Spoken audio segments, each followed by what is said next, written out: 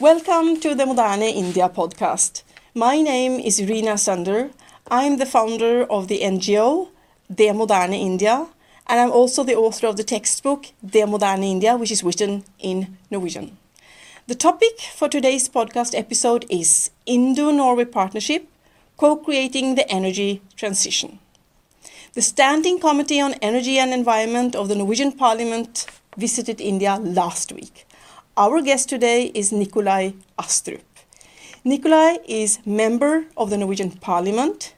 He is a Norwegian politician representing the Conservative Party. He is part of the Standing Committee on Energy and Environment of the Norwegian Parliament. Astrup is also the first person to hold the post as the Minister of International Development in 6 years. Welcome to the Moderne India podcast, Nikolai. Thank you. India is rapidly undergoing sustainable green transformation. Norway are the leader in the whole of Europe in terms of renewable energy. Ties between Norway and India have deep historical roots. We all know that development in India will have a significant impact on how successful the world is in achieving the Sustainable Development Goals and the global climate targets. So, I am super excited, and I'm sure our listeners are as well, to hear what Nikolai has to share, given that he just returned from India. It's really nice to have you here, Nikolai. I was a little bit worried. Maybe he's jet lagged. I hope he doesn't cancel last minute. And I would like to start with the following question, Nikolai. Why is there a delegation from the Parliament of Norway? Why do they choose to go to India? Well, actually, this was our first trip outside Europe after the pandemic, and we chose India. And the reason is, I think, quite clear. India is a very important country, and it's going to grow in the years to come. It's important when it comes to the energy transition, for sure, but also when it comes to sustainability. So if India fails on the Sustainable Development Goals, the world will fail, basically. And India has now 1.4 billion people, has surpassed China as the most populated country in the world. It's a country with a lot of challenges, but also a great many opportunities. How exciting that you choose India as the first country outside of Europe after Corona. And I think you're right that what India does has an effect of the whole world. Actually, somebody from the UN system told me, you know what, Rina, if India says no to something, the whole logistics just get messed up in the UN system. But I'm excited. You had just returned from India. Can you share some of the highlights of the trip? Who did you meet? And what were your expectations? Were your expectations met?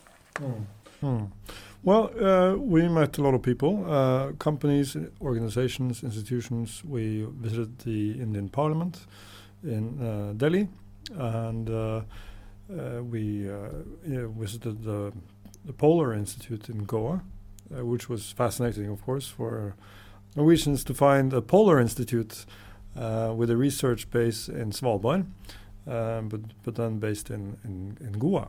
And we went to see, I would say, a first-class waste treatment plant in Goa as well. We had visits to... We also had a formal visit with the new metro in Delhi, and looked at how they use solar power on the top of their buildings to offset emissions, but also, of course, to create energy. So it was a fruitful visit, I think, and we ended the visit in Mumbai with cleaning some beaches with Afroz Shah and his foundation. Truly inspirational man, and what he has done, and not least all that he's doing to create more awareness among people, especially among the poor, about how you can reduce your waste and how you can live more sustainable. And we know how much waste that goes into the ocean every year, and the ocean knows no borders, so this is a global problem, and we definitely need India on board if we're going to solve it. Wow, so you had quite a variety of items on your program. I mean, first Delhi, then Goa, and then also Mumbai, and both visiting the parliament, visiting the Polar Institute, and then also the fact that you visited the metro in Delhi, because mobility is an important part of reducing the pollution. It's part of the solution. There is a huge problem with air pollution. And you don't really realize how big it is until you step off the plane. I've been to India a couple of times before, and it struck me all the times I've been there that the air pollution is a huge issue. But I was very happy to see that while we were there, we also participated on the launch of a new partnership between a company, Indian company, and Norfund, where they're investing a lot of money in a new waste-to-energy plant outside of Delhi, where they will receive paddy from farmers across that region that will be burnt and used to produce energy instead of being burnt in the fields. And that's good for many things. It will reduce emissions by a lot, but it will also reduce air pollution by a lot, because this is a huge problem in the autumn around Delhi, that all the farmers, they burn off their paddy instead of harvesting it and collecting it and using it for something useful. And of course it will produce more electricity. And I think it's a great example of how Indian-Norwegian cooperation can work. We know that the whole energy transition in India is going to require a lot of capital. Norway, through Norfund and other institutions that we have, we can provide capital that can alleviate risk, and hopefully will also generate returns on that capital that can be reinvested in similar sustainability projects. Yeah, and that's, you just touched up on another question I have for you, that while India is still facing a period of strong growth, it will require growth in energy use per capita, as we were discussing. And Norfund just allocated or went into a partnership, as you mentioned. And you must have discussed during the trip, what else can Norwegian companies contribute to in this context? And I also would like to ask you, were you part of planning the whole Norfund, the new development fund? Yes. When did it start? How long back did you start planning such a huge... Were you affected by COP26? Or tell us a little bit more about the whole investment fund. Norfund is Norway's development investment institution, and it's been there for years. So it's 25 years today. I was not part of making it, but we also launched a new climate investment fund, and that was launched during the previous government.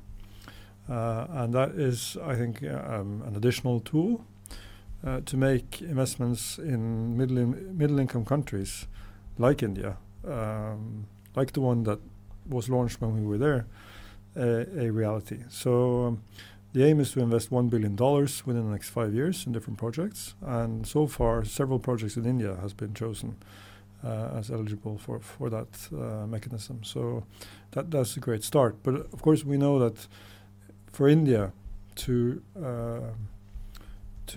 go through with their transition, we have to go from billions to trillions. It needs money on a whole different scale. That money needs to come from private companies across the world. And I want to use this opportunity to highlight exactly that, the opportunity that lies in investing in India. This is a market of 1.4 billion people. It is a country, although they have 400 of the poorest billion on earth live in India, but they also have a growing middle class. They have an ever increasing need for energy, and there's going to be ample business opportunities for those who are willing to engage with India over time. So lots of opportunities, and we see also Indian companies, of course, really doing their bit. We had a meeting with Reliance Industries, and they said they're going to invest about $10 billion in solar, hydrogen, and fuel cells in the next few years. So it says something about the scale of the investments. Definitely it's something about scale. Let's just take a step back, Nikolai. We are concerned about having enough energy for everyone. And another concern is also to have acceptable price. That's some of the goals for the energy policy. While climate and sustainability stand on the other side. When you were in India, did you see any differences in approach to these issues between Norway and India, given what you already have mentioned, size of population, scaling abilities? Would you like to add something more?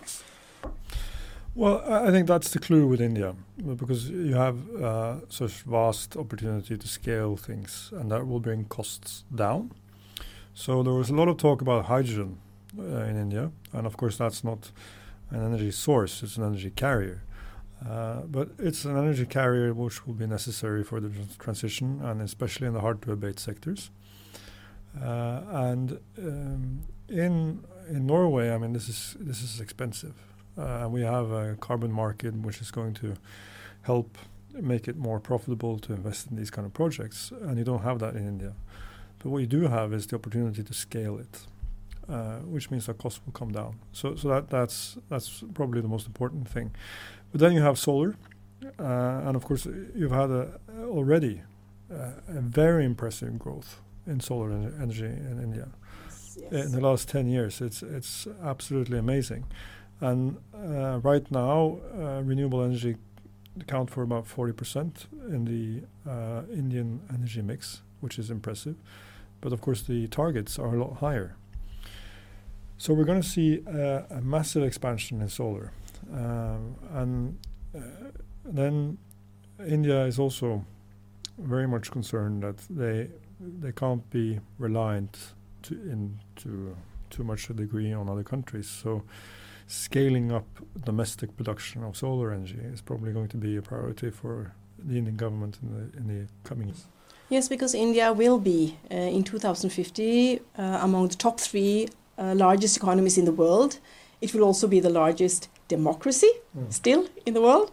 And I just would like to continue to elaborate, as you're doing now, how can Indian future leaders, you probably met some of them where you were in India, in all fields, take advantage of what Norway has to offer. Yes, India is doing extremely well in solar, but we also have had the company Norsk Hydro, who has more than 100 years of history and competence and technology that probably would be in demand in India. Did you discuss such kind of, what is it that there's so much for Norway also to exchange when it comes to competence and knowledge? Please elaborate, Nikolai. Yes, for sure, and we had meetings with Aker Solutions while we were in Mumbai, and also with Equinor and Tomra, all present in India, have been for quite some time.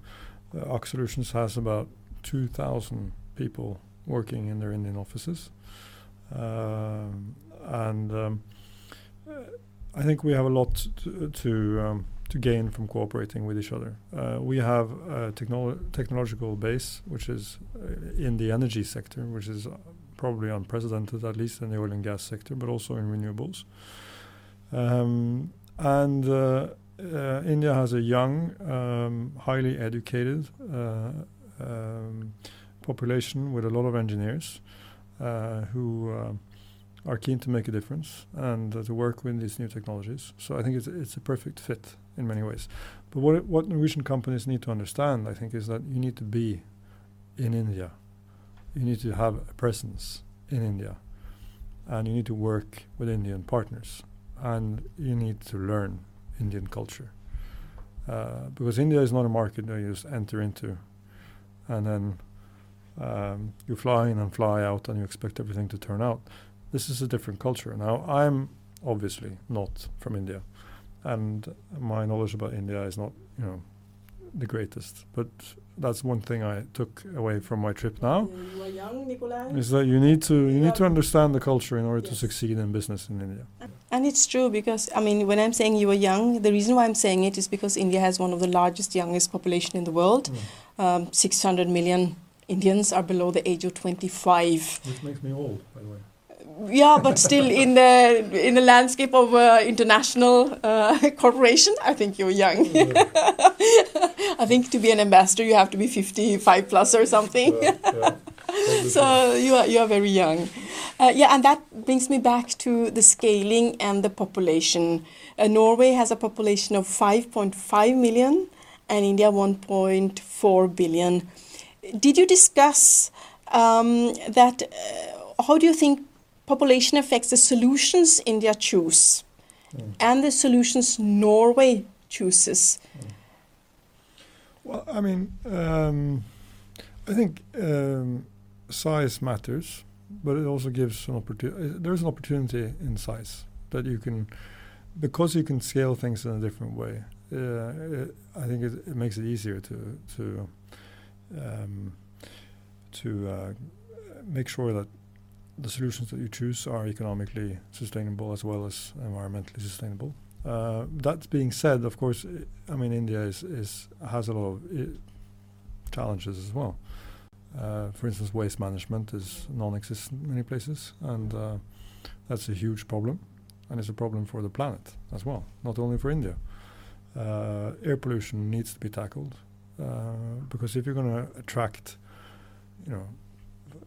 foreigners to come and live and work and invest in India, you don't want to bring your family to a place where air pollution is that high, and this is a problem for many Indians as well. So I think people are going to demand it. So more needs to be done politically to solve some of these basic issues: clean water, waste management, clean air.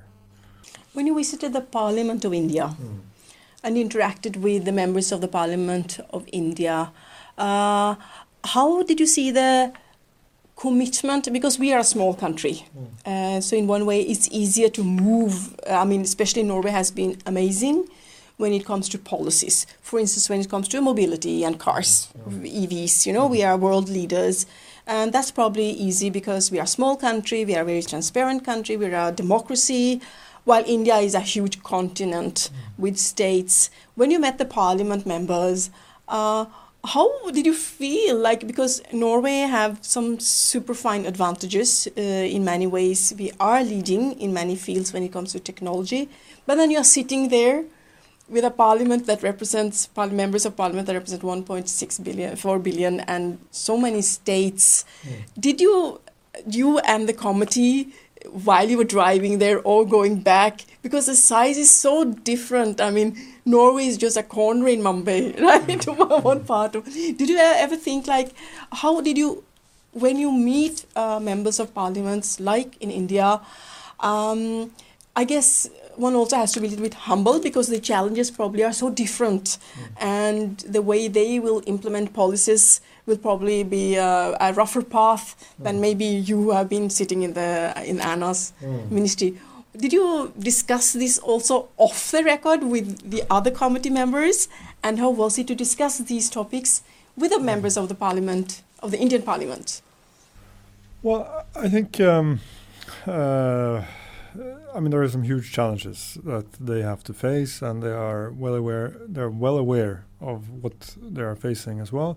But then, the Indian Parliament consists of many parties, like the Norwegian Parliament, and there are different takes on what the future may bring and how to get there, depending on your political affiliations and your views. So it depends on who you ask, and I think that was my impression from talking to many different stakeholders in India, that we got different messages from different people on the same topic. So, for instance, on hydrogen, in Delhi we were told it was a distant star, something that may happen in the future. Then you talk to other people and they're saying this is happening now, it's happening fast, and you have to jump on the train, otherwise you're gonna miss it. So it was mixed messaging, and also among politicians maybe. And you are quite right, we have a very different outset, and of course it's much easier to convert to electric vehicles in a country where most people can charge at home, rather than in a country where, in Mumbai 60% lives in the slums. And they haven't, the electricity they have basically stolen. So there is some fundamentals that needs to be addressed on infrastructure in order to make the transition work on an Indian scale, so to speak. Yeah. Okay, and then I would like to still stay a little bit, have the focus on Norway. Let's move back to Norway. The common image still in Norway, and it's very sad, is that it is a country of snake charmers, poor people, cows roaming around in the street, and ultra-religious people, and widows getting burnt. Some people still have that image and believe that that is India. What do you think we need to do in Norway to change that perception of India and Indians? Because as you said, you have been there, the growth is happening so fast. And within hydrogen, people are already saying, oh, this is happening now. And also probably collaboration between Norwegian companies and Indian companies. You know, they have a totally different view. Those companies who work with India, for instance, Telenor said, before we entered India, we always thought that we were the best. And once we started collaborating with India, we actually moved all our innovation core team to India because they were better. So what do you think? How can we, Norway, change our perceptions of India and Indians? Well, I think it's very important to understand that India is so much more than everything that you just said. Yes, there's still some cows roaming around in the streets, but it's also, I mean, most people in Norway have a connection with Vipps. Vipps was engineered by Indians, and Tata Consulting Services. They have a couple of hundred Indians sitting here in Oslo right now. But most of the work was done in India. And if you look at the major oil explorations that have been done in the North Sea, and a lot of the engineering work is done from Aker Solutions company office in Mumbai. So they're collaborating with the Norwegian engineers every day. And I think that most Norwegians, they know the name of every state in the U.S., but they don't know the name of any of the states in India. And with the role that India is going to play in the future, that's going to have to change. Otherwise, we're going to miss out on some very important opportunities. And India has a growth rate of north of 8% per year. So that just says something about the massive opportunities there. And, when we talked to Reliance, they said, well, we've doubled the size of the company every 5-6 years. That's the scale of the opportunity that you can find there. So I think Norwegian companies have a lot to offer, but also we have a lot to gain from collaborating, both in India, but also in Norway. So it's not a one-sided thing. It's both. Like I just said with Vipps, I mean, we're using it here. It was developed in India. On the same note, technology that's developed here can be used in India. Now, for instance, we have a company based in Asker, Cambi, which is a wastewater treatment company. They are now bidding for a huge tender on wastewater treatment in Delhi, as one of several companies. So there are some huge opportunities. I'm so happy that you have highlighted them all, and you've added a lot of knowledge and a lot of facts during our conversation here, Nikolai. My last question to you is, any other takeaways or new takeaways you have from India that you would like to share with our listeners? I think you have to go there for yourself and experience it. And the Indian culture, Indian food, the friendliness of the people. I mean, people are just so open and friendly all over the place. So it's really a pleasant place to go. And I've only been to Delhi, Mumbai and Goa. And Goa was the first for me this time. But the beaches in Goa are beautiful. So a lot to experience, a lot to see. And, you have to go for yourself. Okay, so then I expect next year that the Standing Committee of Environment of the Norwegian Parliament will go for holidays to Goa. Maybe some will, yes. Maybe some will. Thank you so much, Nikolai, for joining us for the Moderne India podcast. And I'm so happy you shared your knowledge and everything you have explored while you were in India. A big thank you from the Moderne India team. Thank you for having me.